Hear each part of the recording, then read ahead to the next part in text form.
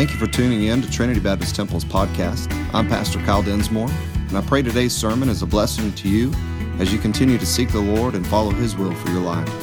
If you have any questions, please feel free to contact us. God bless you. If you have your Bibles, I ask you to turn them over to Luke chapter 24, and we're going to be wrapping our study up here this morning. And it's been quite the journey through Scripture, a journey with Jesus. Last week we were looking at the disciples' response, or how they responded to the resurrection. And again, they made some decisions that we could glean from, some important things, hopefully, that we took away from that. And again, that response that they had was important then, but it was also important for us today, as again, it serves as an example for us in this last day, our response to the resurrection as well. So a couple of things that we did see was they could either go or they could grow. And it was a two-sided thing there. They could either go away, they could run away, they could say, you know what, we're done with this.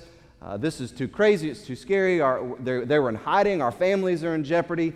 They could have just gone away from the faith, could have gone away from the commission and the work ahead of them. Or they could go and tell. They could say, you know what, this is what our Lord has called us to do, so this is what we're going to stay and do it again. And that was kind of the other side of the grow. They could grow strong through the trial. They could grow strong through these circumstances and say, we're going to keep forging ahead regardless of how fun or easy or comfortable it is or isn't. We're just going to keep going ahead. We're going to grow through this. Or they could grow weary and, again, make some very, I think, detrimental mistakes in that by giving up and not giving their all for the Lord. So, again, we know what they did, and I hope that it continues to encourage us today. But this morning I want to look at their response to that commission. The commission that Christ gave to them, the commission that still stands for us today in 2018, and see what we can't learn from that, from their response, and again, how it applies to us. So let's pray, and we're going to jump into this. Father, thank you for this time. Thank you again for what we've experienced in the music already, the opportunity just to get still, to get quiet, to get apart from everything that's going on in our world and our lives, and focus on you. Lord, we know that's one of the great blessings and the great special things that you've given to us in our worship services, as we get to just come apart for a little while. We get to get out of the busyness and the craziness, and we know that there's things maybe going on in our minds and our hearts, but we get to come together and we get to focus on you. And hopefully we can set all that aside, because you're worthy of us setting it all aside for. Lord, you're worthy of us focusing on you and giving you our all every day. But again, in this special moment, we as your people focus on you and worship you. We thank you for what you've given us already. We thank you for the specials and the hard work of all the singers and the choir and musicians. Lord, we pray that you would just continue to move throughout this service in all of our hearts, all of our lives. Have your will right now. I pray your word would come in, and whether we're extremely familiar with what we're going through or if it's brand new to someone here today, just have your way in each of our lives. And Lord, if there is someone here that's lost, they're not 100% sure that they're going to spend eternity in heaven with you, that before they leave here today, they would at least ask someone, how do I get that? How can I know that I can go to heaven when I die? Lord, maybe they'll respond at the invitation. Whatever your will is, I pray it would be accomplished in that. And again, we pray that you would just bless now. Use me as a vessel. Lord, we want you glorified and you alone. We ask all this in Jesus' name. Amen. Luke chapter 24. Again, I want to just kind of read a couple verses we saw last week, and then we'll move forward. Verse 44 is what I want to look at. It said unto them, These are the words which I spake unto you while I was yet with you, that all things must be fulfilled which were written in the law of Moses and in the prophets and in the Psalms concerning me. Then opened he their understanding, that they might understand the Scriptures, and said unto them, Thus it is written, and thus it behoved Christ to suffer, and to rise from the dead the third day. Verse 47, And that repentance and remission of sins, or forgiveness of sins, should be preached in his name among all nations, beginning at Jerusalem. And you are witnesses of these things. And behold, I send the promise of my Father upon you, but tarry you in the city of Jerusalem until you be endued with power from on high.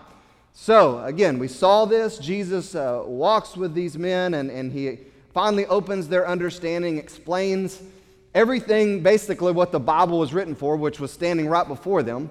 God so loved the world, Jesus Christ in the flesh, come to die for the sins of the world, be raised again the third day. Again, Jesus opens their understanding and says, now, this is the whole purpose of all of this, that repentance and forgiveness of sins would be preached to all nations. And it would start here in Jerusalem. And so, again, he gives them this very clear explanation, and we've said this here recently and said it many times before, why they were even there, why they were even going through this. Remember, these two guys were struggling with the fact that Jesus was kind of playing coy with them. He was like, hey, what are you guys so upset about? Like, where you been, man? Why? I mean, haven't you heard Jesus came and they crucified him? And he's like, oh, tell me more about it. You know, and again, kind of keeping their eyes from seeing who he was. But some important notes from all of that is, number one, he opened their eyes or opened their understanding because the Holy Spirit hadn't descended yet. And the reason why I think that's an important point is you'll see that here in just a minute in one of our points in the responses. But the reason why Jesus had to spiritually open their eyes is because, again, because the Holy Spirit was working, but he wasn't active in the way that he would be from the day of Pentecost on. And so Jesus had to do this work. But the second thing to note about this is that he showed them that Christ had to suffer, had to die, and had to rise again. You know, this is something that some people wonder about still today. Why is this so important? Why is the gospel so important? Why is Jesus Christ crucified, buried, risen again so important? One of the reasons is that the Bible says without the shedding of blood, there is no remission. There is no forgiveness. And, you know, I've taught this before as far as why does it have to be blood? Why has it always had to be blood? Why did God choose that? Even from the very beginning when sin entered into the garden, why was there an animal that was crucified to cover them with animal skins? If you remember, it was the Lord that breathed into man's nostrils the breath of life, and man became a living soul. How was it that man had everything he needed, but he wasn't a living soul? It wasn't until God gave him life that he became a living soul. But the Bible also says that the life is in the blood. Life is in the blood.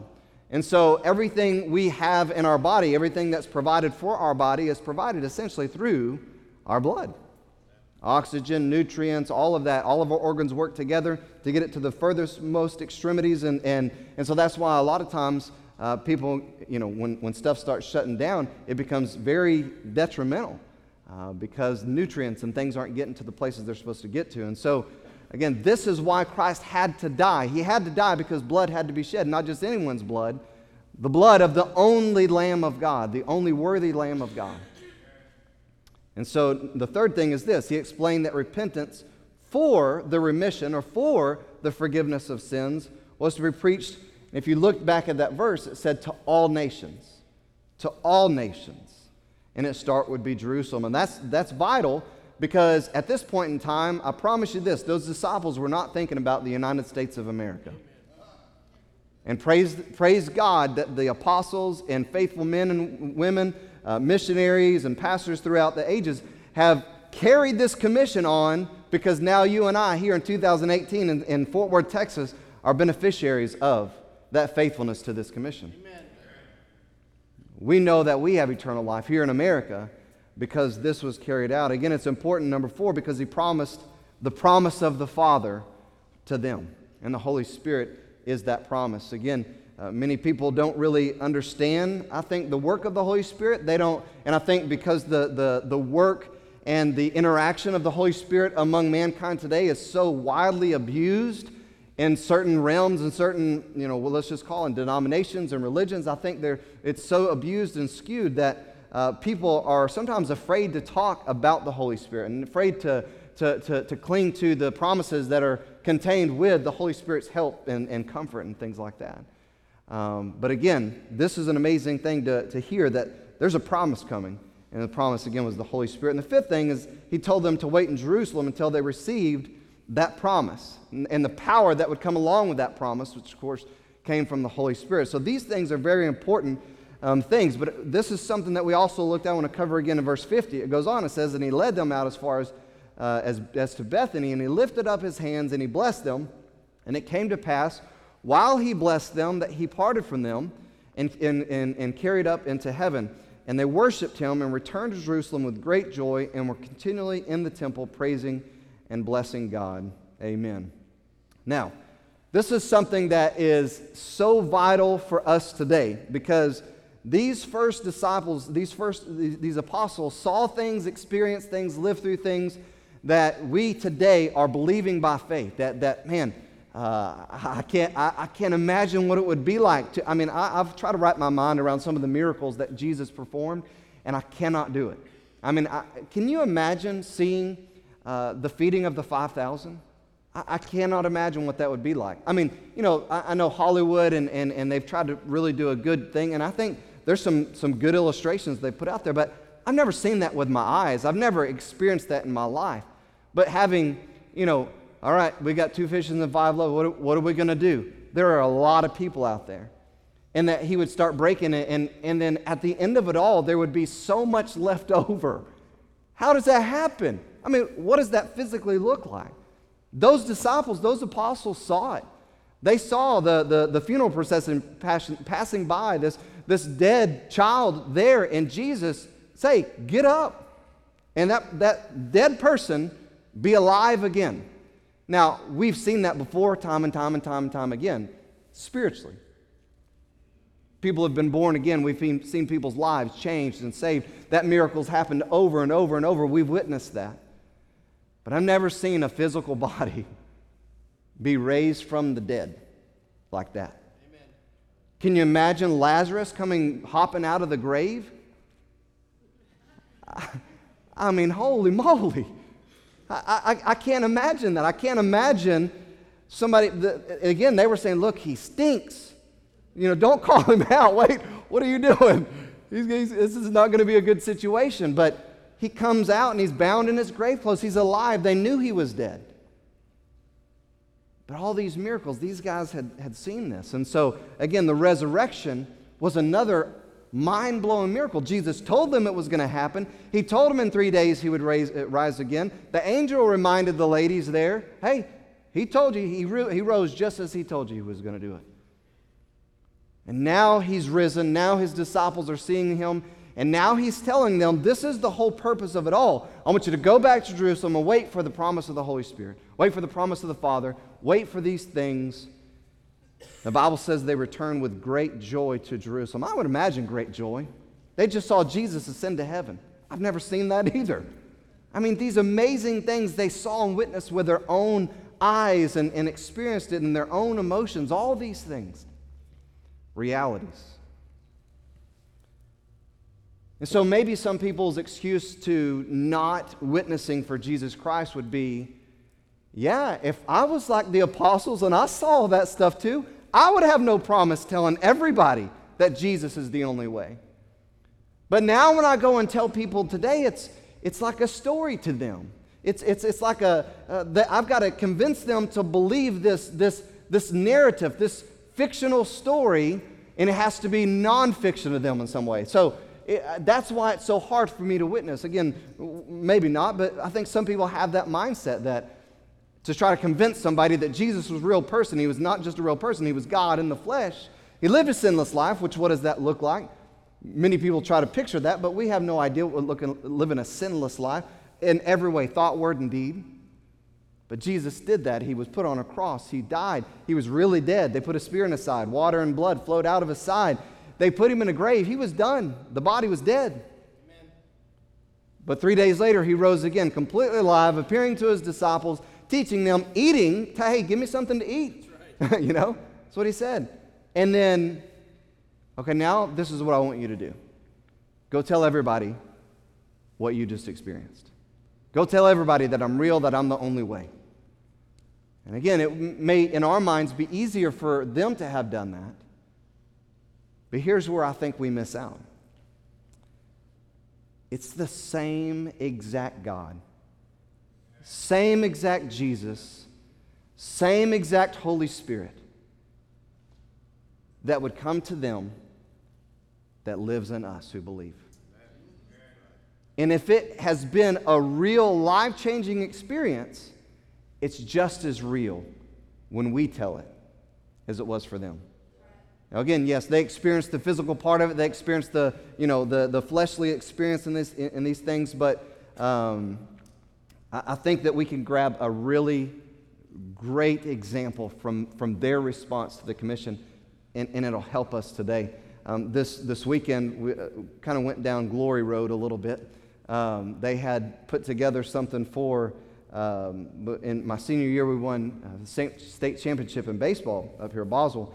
And so a couple people asked me already, so was this the only championship Boswell's ever won? Is that why they're doing it? I said, yeah, pretty much. I mean, you got some schools, they got like championships all around their school, and Boswell got one right out there in the middle of the center field. It's one. But hey, praise the Lord. It was a neat time. But and somebody, speaking of Glory Road, somebody said, or it was a comment or something, I bet you I could throw a football over those mountains. If you know Napoleon, then you got that joke. But Uncle Rico days. And what was funny is I didn't really say anything about this, but there was a couple Uncle Rico days as we're having this. What it was is a reunion, and then they recognized the state championship team on the baseball field this past Friday night. And so I'm standing up there with some of these guys who are, most of them half bald by now, and just different. We look completely different than we did because they had a picture of the team there by the concession stand. And I was like, man, we were kids. In our minds, though, we were not kids. And sometimes me and Rochelle will drive down by TCU, and these 13-year-olds are running across the street. Amen. Yeah, they look like 13-year-olds. But they're in college. They're not 13. And I'm like, wow, that's crazy. Well, we're standing on this field next to this varsity baseball team, and I'm like, these are kids. They made varsity, They don't even look like they're old enough to be in high school, but some of them did. But anyways, we were up there talking, and I was talking to one of the guys, and I said, he started the conversation. He said, I feel like give us 30 minutes or so to warm up, and we could take them. And I said, I was saying that down there earlier. I mean, we might make it for 2 innings, but we could whoop them for 2 innings, I think. In our minds, that's where we're at. And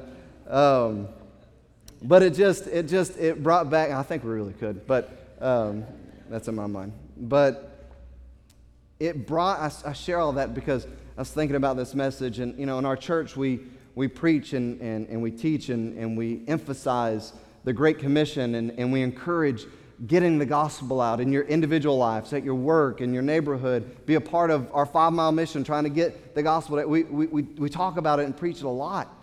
And there's a reason why I believe that the Lord has never left me alone with this.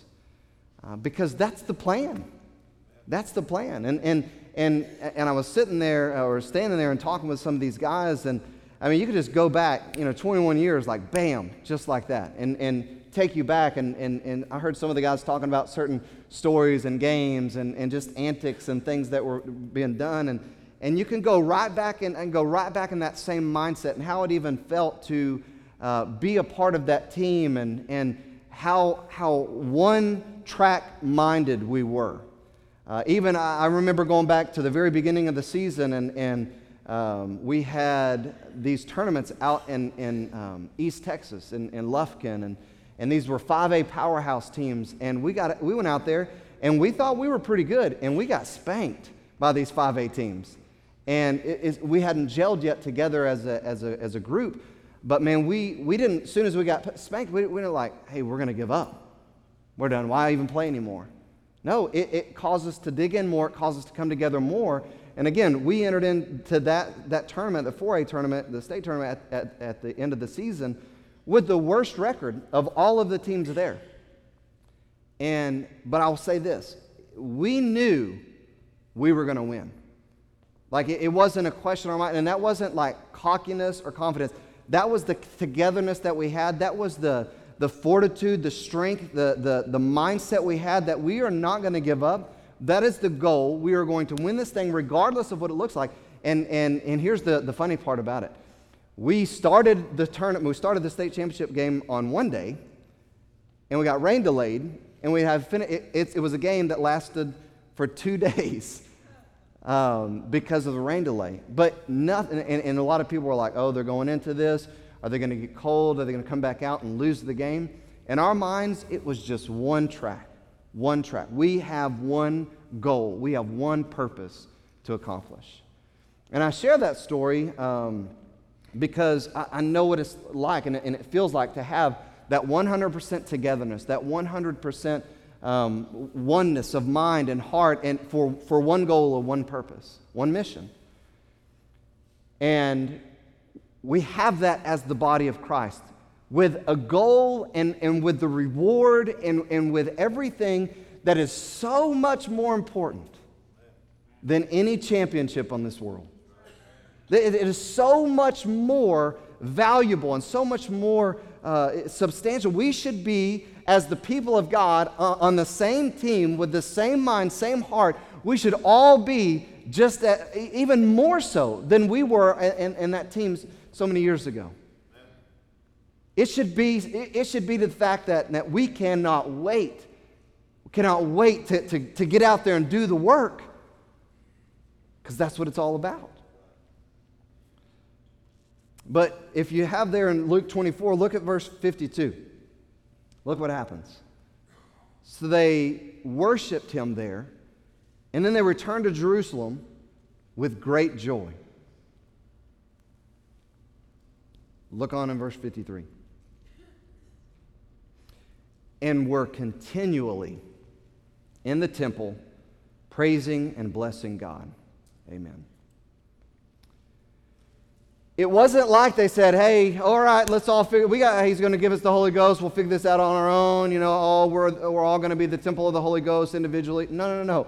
They went back together, and they were together, and they were worshiping together, and they had this great joy together. They were together as the body of Christ. They realized he told us this. We're to be together in this.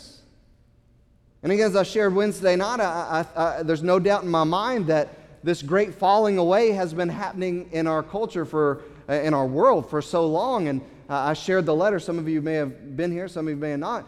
But the gentleman writing the article, a church research expert, if you will, said 20 years ago that what was considered being active in church was 3 services a week, and you were considered active. Now, it's considered active if you make 3 services a month.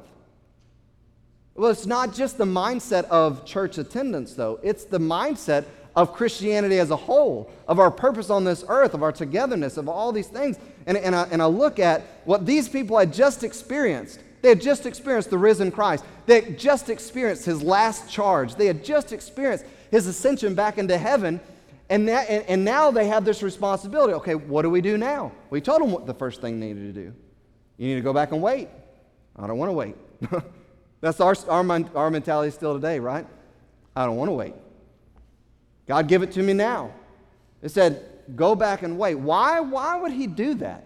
You ever wonder that? Why did Jesus ascend to heaven? Why didn't he just immediately send the Holy Spirit to them there on that mountain? He could have. Easily. He said, I'm going to go up, and when I come down, you're going to see this like a dove descending. And it's going to be the Holy Spirit. He's going to rest on you. He's going to fill you with power, and you're going to be endued from on high, and you're going to go out and be witnesses. It's going to happen today. You ever wonder that? Why didn't he do that? I mean, maybe gave them some room to start second guessing, or how long would they have to wait? And I mean, they could get together and their flesh can get involved, and they could get off track and not do what he had commanded them to do. Why did he tell them to go back to Jerusalem and wait for this to happen? I think that we could speculate many things, but I see what happens in the process, and so we know this is God's will in the process. So obviously it was some of the purposes of them going back and waiting. One of the things is that they were together. Another thing is they were praying together. Another thing is they stayed together. They worshiped together. They were together. This going back and waiting caused them to be together. We got to go back and wait. Hey, no, don't leave. Remember, he says go back and wait for this promise. Yeah, but I got a lot of stuff to do. Seriously? He told us the Holy Spirit's coming, and you got something to do. Again, what would be more important than that? We could call this keys to effective witnessing. We could call it keys to effective soul winning or effectively leading others to Christ. We could, why is witnessing so important? Why is preaching about it so important? And again, using the team analogy, can you imagine a coach? I shared this in our new members class this morning. Can you imagine a coach walking into the locker room before a game and being like, all right, guys, I don't know why we're going out there today, but let's go out there. Let's go out there. Bob, where's your equipment? Bob don't got equipment? Okay, that's all right. Yeah. You don't need to be prepared. You don't need anything. Go out on the field with us anyways. Can you imagine a coach? There's no way. I mean, Bob doesn't have equipment. Jim Bob, his cousin, doesn't know what the plays are. The coach doesn't know what to tell the players to do when they get out there.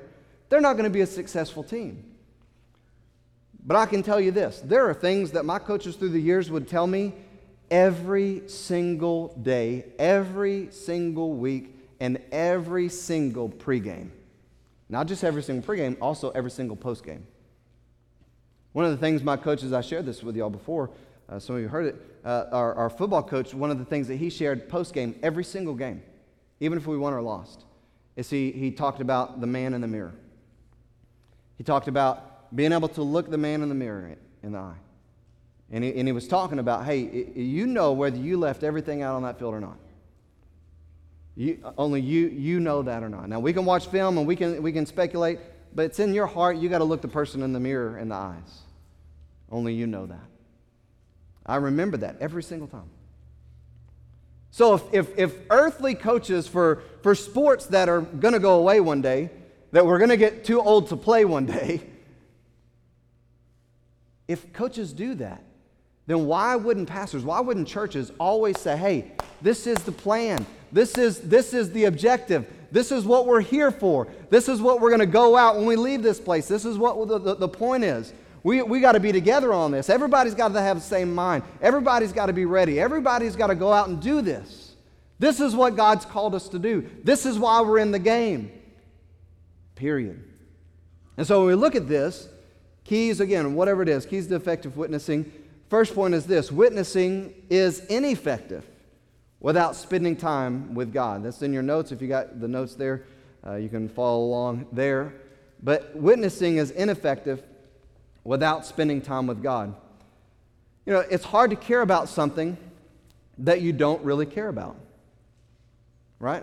Again, I'm just going to keep using, I guess, sports analogies. I don't know. Some of you can associate with that, some of you can't. But when you got a player on a team that doesn't seem to care, or cares more about themselves than they do the team or the goal of the team, it's toxic. It becomes detrimental to the team.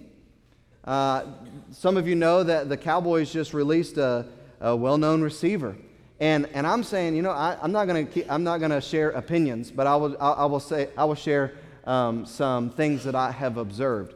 This receiver, apparently, in my opinion, is all about himself. I mean, that's just my opinion.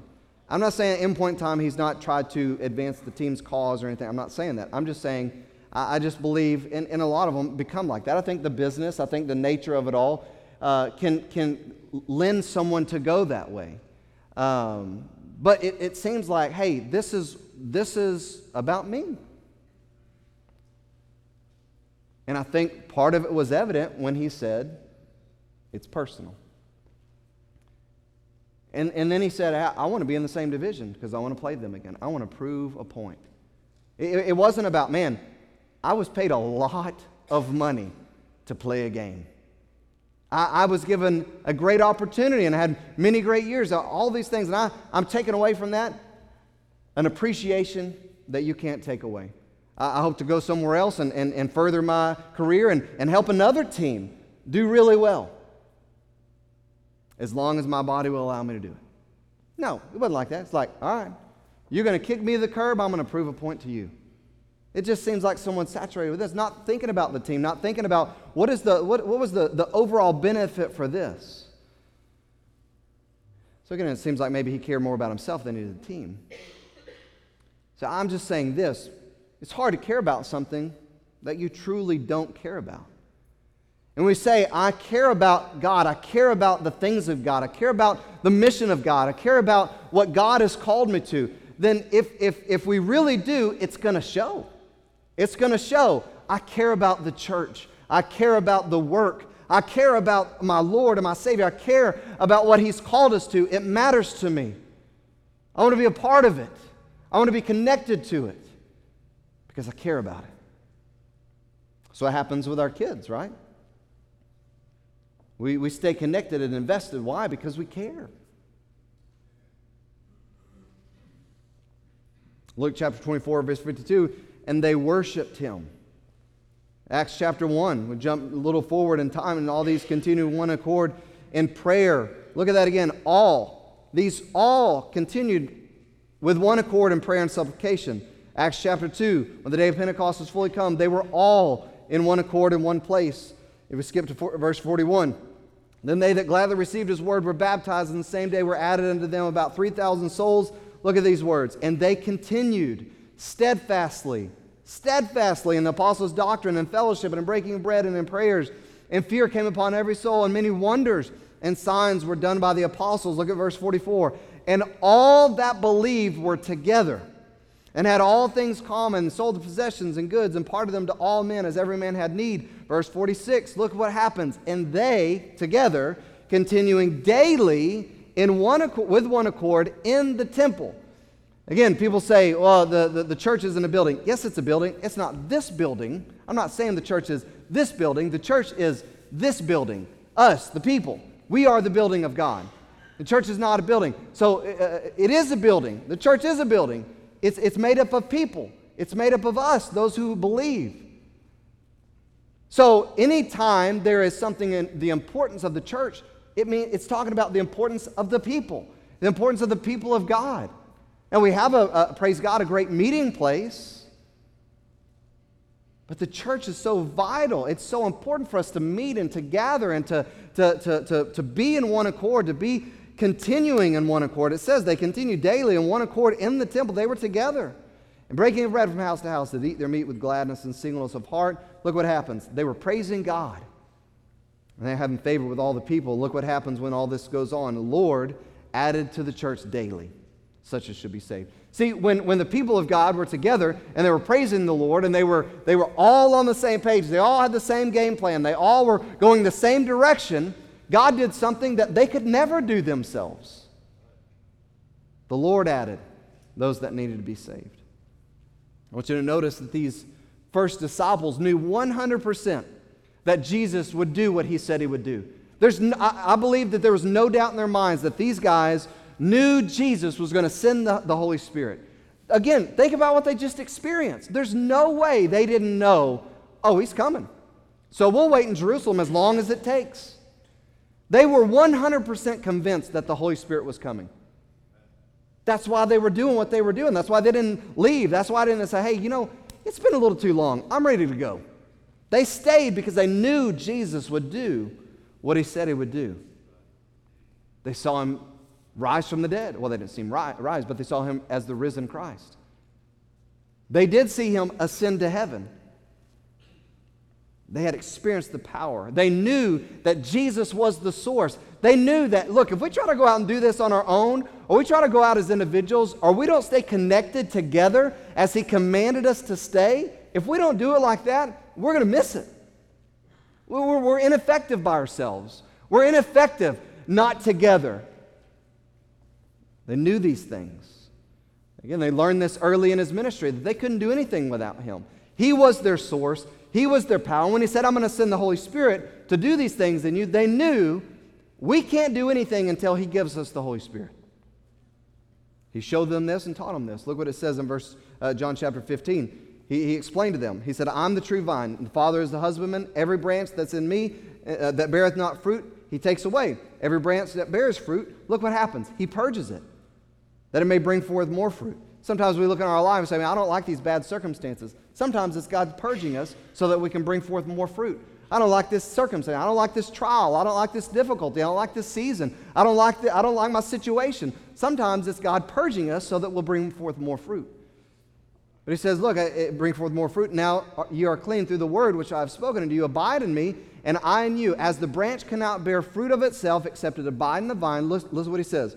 No more can you except you abide in me. So he's saying, look, you can't do anything unless you abide in me. I'm the vine, you are the branches. He that abideth in me and I in him, the same bringeth forth, look what he says, much fruit. And then look at the next few words. Because without me, you can do nothing.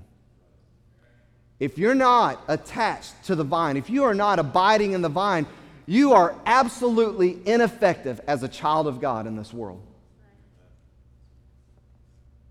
If a man abide not in me, he's cast forth as a branch, is withered, and men gather it and cast it in the fire and are burned. If you abide in me and my words abide in you, you shall ask what you will, and it shall be done unto you. Why is that the case? Why is that promise there? Because you know what God's word says. You know, therefore, what God's will is. You know how to pray, and you pray according to God's will. And when you pray according to God's will, he answers according to his will. So I wish I knew what God wants me to do in this situation. Get in the Word of God. Get down on your knees. Get praying. Pray. I don't have an answer yet. Keep praying then. Well, I don't know. Keep praying then. Keep praying according to God's Word, according to His will. The Bible says, if you abide in me and my words abide in you, you should ask what you will, and it shall be done to you. And then he says, herein is my Father glorified, that you bear much fruit. And that's the way that you'll prove that you're my disciples, is that you bear much fruit. That you bear not just the spiritual fruit of a Christian as far as like the fruits of the Spirit, bearing them and showing them out in the world, love, joy, peace, kindness, self-control, all that kind of stuff, but also the fruit of your life. What is that? Other Christians, other believers, bringing other people to Jesus Christ. So they worshiped him. They prayed together. They fellowshiped. They stayed in doctrine. They were together. This first church, they realized, okay, Jesus said it, we're going to do it. It's so important. It's real. It's what our lives are about. And because they did that, he would make them effective in his kingdom. Not only is witnessing ineffective without spending time with God, anything we do in this life is ineffective without spending quality time with God. Let me ask you this. Are you feeling drained? Are you feeling, I feel ineffective as a Christian right now. I feel weak in my life right now. I'm kind of, Brother Kyle, feeling a little useless in my life right now. I want to ask this. Then how is your time with God? And I'm not talking about going through the motions. I'm not talking about, doing just, no. Look, how is your time with God? And how is your time worshiping the Lord? Not just collectively, but individually.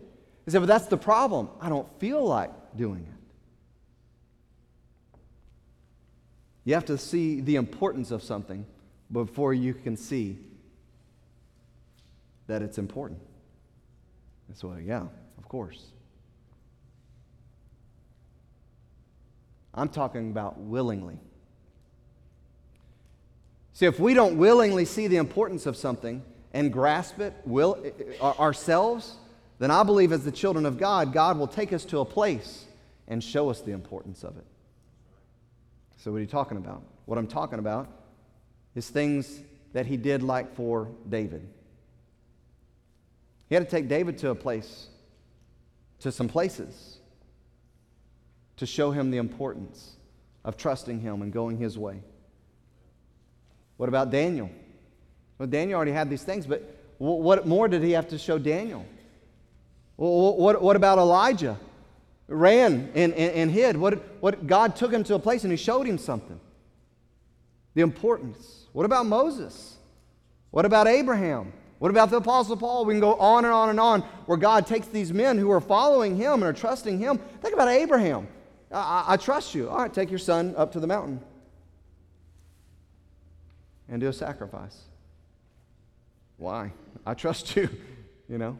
Why did he have to go through that? Again, sometimes God has to bring us to places and take us through things to show us the importance. Over and over and over, he takes us to places. He purges us. He teaches us. He teaches us, listen, in our weaknesses and in our weak places. And I believe in those times he shows us just how much we need to spend time with him. He shows us just how much he truly is the source.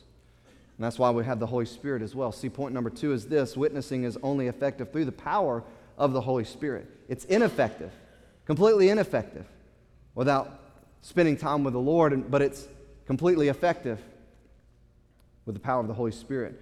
John 14, and I'm going to hurry, verse 25, "These things have I spoken unto you, being yet present with you, but the Comforter, which is the Holy Ghost, whom the Father will send in my name," look what it says, "He shall teach you all things and bring all things to your remembrance, whatsoever I've said to you." Do you hear what that said?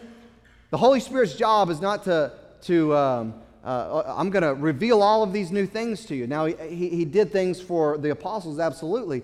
But he was telling these guys here, he's going to come and he's going to teach you. Not only that, he is going to bring remembrance to you of all the things that I've already told you. This is similar work that happens today. When we get in the Word of God, what happens? The Holy Spirit uses the Word of God, and he brings us into remembrance. Again, that's one of the main reasons and important things that we gather and hear the preaching of God's Word. I'm not going to read Acts chapter 1, but you can read that when we get an opportunity. Verse 8 says this, though, "But you shall receive power after the Holy Ghost has come upon you." That's when it was going to happen, that the power of the Holy Spirit would give them the power to be the witnesses that Jesus called them to be. And that's what Acts chapter 1:8 says. Verse 12, in that same one, it says this: "Then they returned to Jerusalem after Jesus told them." We know that. They were together. They continued in verse 14 with one accord in prayer and supplication. Acts chapter 4, verse 32 says this: "The multitude of them that believed were of one heart and of one soul." Verse 33, "And with great power gave the apostles witness of the resurrection of the Lord." Look at this: "And great grace," or great favor, "was upon them all." Did you get that?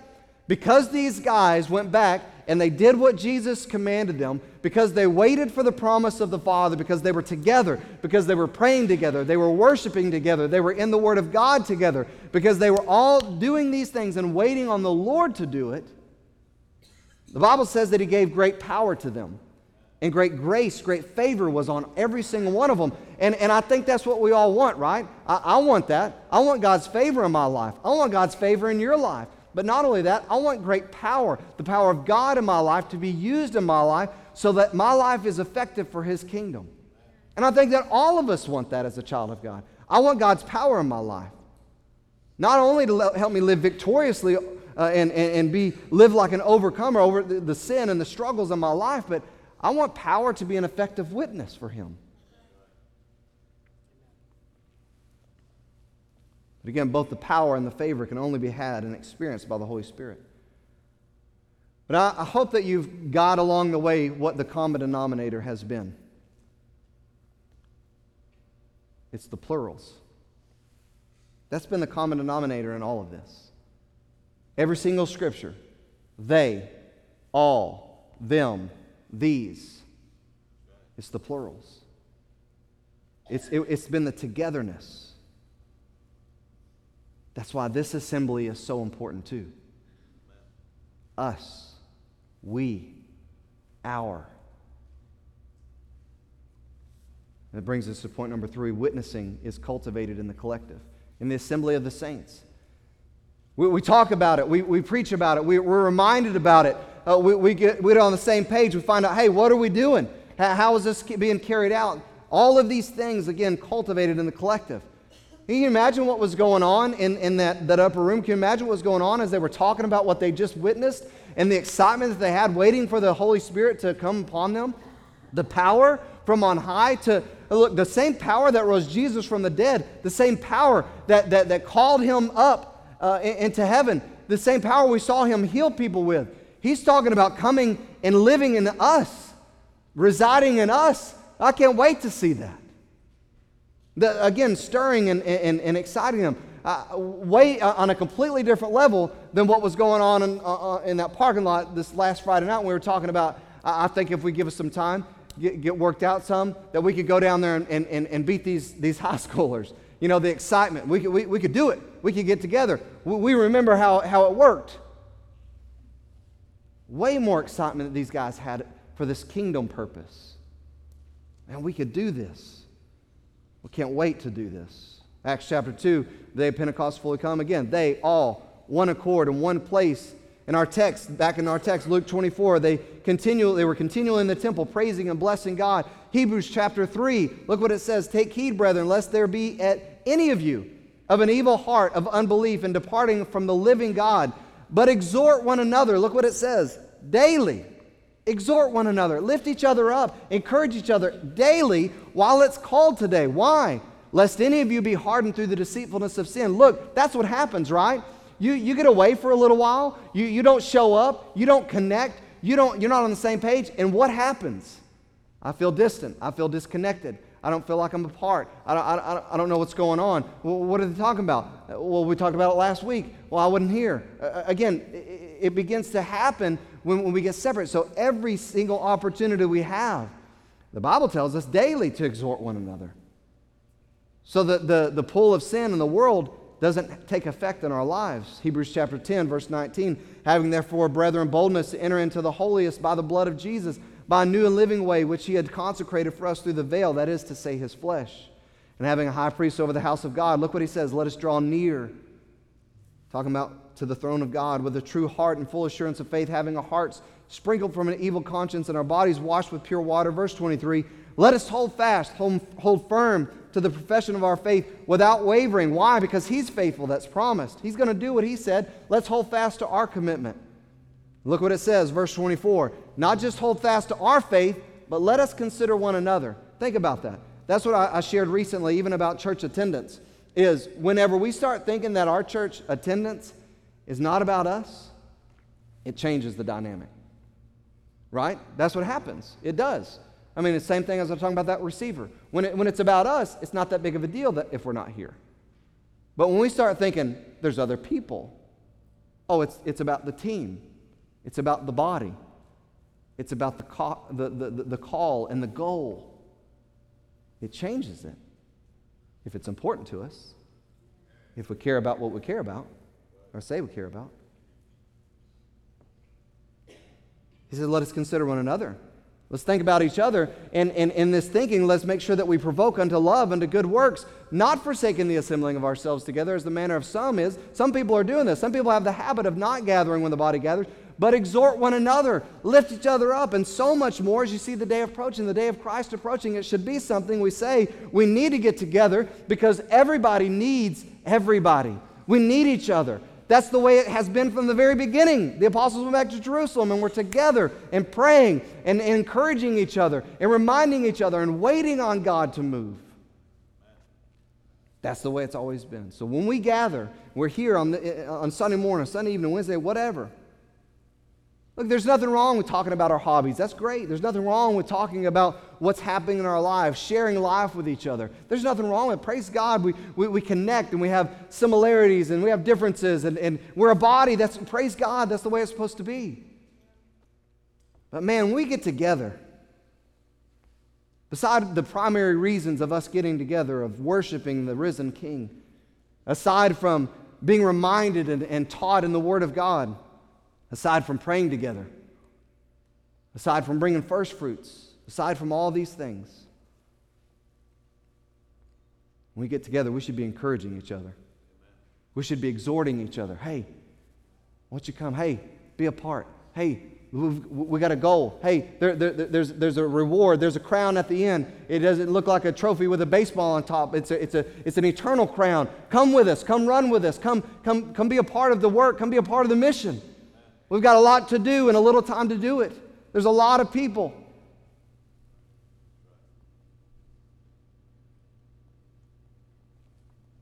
Again, we express our love for God and we express our love for people. It helps us to remember that we're in this together. I'm not alone. It's not scary because we have an entire team. We have an entire body. We have an entire family that we're in this together with. We're on mission together. Lastly, as the musicians come, fourth point is witnessing is an obedient response to the Lord's final charge. Witnessing is an obedient response to the Lord's final charge. That's what our lives are supposed to be used up to give the gospel out. That's what Jesus said. Hey, it has to happen so that repentance and the forgiveness of sins is preached in every nation, beginning in Jerusalem. Again, it says in Acts 1:12, they returned to Jerusalem. That's what Jesus commanded them to do. Go back and wait for the promise. What did they do? They had an obedient response. Yes, Lord, we'll go back and wait. Acts chapter 8, what happens? Look at it. Verse 3, as for Saul, he made havoc of the church, entering into every house and hailing men and women, committed them to prison. Therefore, they that were scattered abroad, look what those next words say, went everywhere preaching the word. There was persecution. It was chaotic. But because they were together, because they had one goal, because there was one objective, they were the Lord's team, they were the Lord's family, they were the Lord's army, they were all in it together. When persecution threatened all of their lives and they had to spread abroad, you know what they said? We'll go and tell over here. We'll go and tell over here. We're going to go tell over here. They went everywhere preaching the word. You know, they could have come up with an entrepreneurial plan. They could say, you know what? Step A, point 1, this is what we should do, okay? I know Jesus just told us that we're supposed to go back and wait, but let's think about this, all right? They're mad there in Jerusalem, okay? But I know my family's under, we're being threatened. I just don't, let's figure out how we can do this. Let's come up with a business plan. Let's come up with an idea that we can still do what God wants us to do. We'll make the church successful. We'll do this and we'll have a master plan. That's what we'll do. We'll come up with just a great devised plan. Listen, there's nothing wrong with planning. There's nothing wrong with preparing. There's nothing wrong with plans in general. There's nothing wrong with conferences. There's nothing wrong with learning. None of those things is wrong unless it comes without prayer and it's substituted for obedience to God's word. Not only that, when we make plans, when we say, you know what, this is what I'm going to do. Please listen. When we make plans, we need to make sure and leave those plans at the Lord's feet. This is my plan, Lord, but here, it's at your feet. Because at any time, the Lord can come along and say, you know what, that's your plan. Now here's my plan. And it's better. Now, better to us, please understand this, may actually look bad to us at first. I don't like that, God. I don't want to do that, God. But that's where prayer, that's where the Holy Spirit, that's where trust in Him, it takes us to a place of acceptance that His ways are better. His thoughts are higher. Jeremiah 29 says that. He's talking to the children of Israel in captivity. He's saying, look, I know you're here, but I've got a future. I've got a plan for you. But if you'll seek me with, I'll do these things. You'll seek me with everything that you have. Again, it started with obedience, even in the little. Go back and wait? Okay. That's where it started. That's where these apostles got it right. They weren't perfect. They weren't sinless. But where they got it right was Jesus said, look, I want you to go back and wait on the Holy Spirit. And then He'll take it from there. And so they were obedient even in the little bit. And that's why I pray that we don't miss the boat in 2018. You know, our lives are so complex, and we have so many things going on. And so many people are trying to get there, and sometimes we can negotiate with God and what we're going to be obedient in and what we're not going to be obedient in, and we end up missing the whole blessing of God. I'm in church. Praise God. That's so important. Look, people, we've got a goal. We've got a mission. We've got a game plan. It's very clear. It's been in place for 2,000 years, and it's getting closer to His return.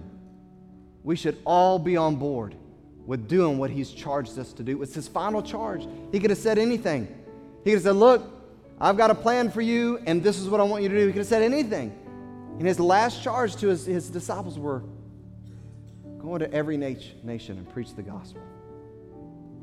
Baptize them, teach them to follow me in obedience. Let's make sure that we're on board. Let's make sure that we don't miss the boat because we begin to negotiate where we're going to be obedient and where we're not. Let's be obedient, even in the little, so that God will pour out his full blessings in our lives. If you're here this morning, again, you've never trusted Jesus Christ as your Lord and Savior. Maybe you've said a prayer, maybe you've been in church, maybe you've gone through religious motions, but you know in your heart you've never surrendered to him. You've never given him control of your life. You've never laid down your life. You know you've never done that. I want to invite you to come. We'll have a couple of ministers here, and they can show you in God's Word how that can happen, how you can know you can have eternal life, and settle that matter here this morning. Let's pray. Father, thank you for this day. Thank you for your word and the reminder this morning that we do have a plan. It's not new. Lord, you made it very clear that you're not willing that any should perish, but that all should come to repentance. Lord, you made it clear that we are to be praying for all that are in authority, that you don't want anybody to be lost. You want all men to be saved. You made it clear that you so loved the world that you sent your only begotten Son, that whoever would believe in him wouldn't perish but have everlasting life. God, it's clear what our purpose is on this life. And yes, we have so many blessings. We have family. We have activities. We have enjoyable things that we have in this temporal world, and we thank you for those things. But none of those things and nothing in this world is more important than you and your purpose. And so I pray that we would live our lives like that, that you are the most important thing. You are the most important person. And your plan for us, your purpose, your mission is the most important thing to live for. Help us as a church to do that. Lord, help us be together. Help us have the same mind, the same heart. Help us to experience that same power that First Church did because of the togetherness and obedience. I pray you move now in Jesus' name.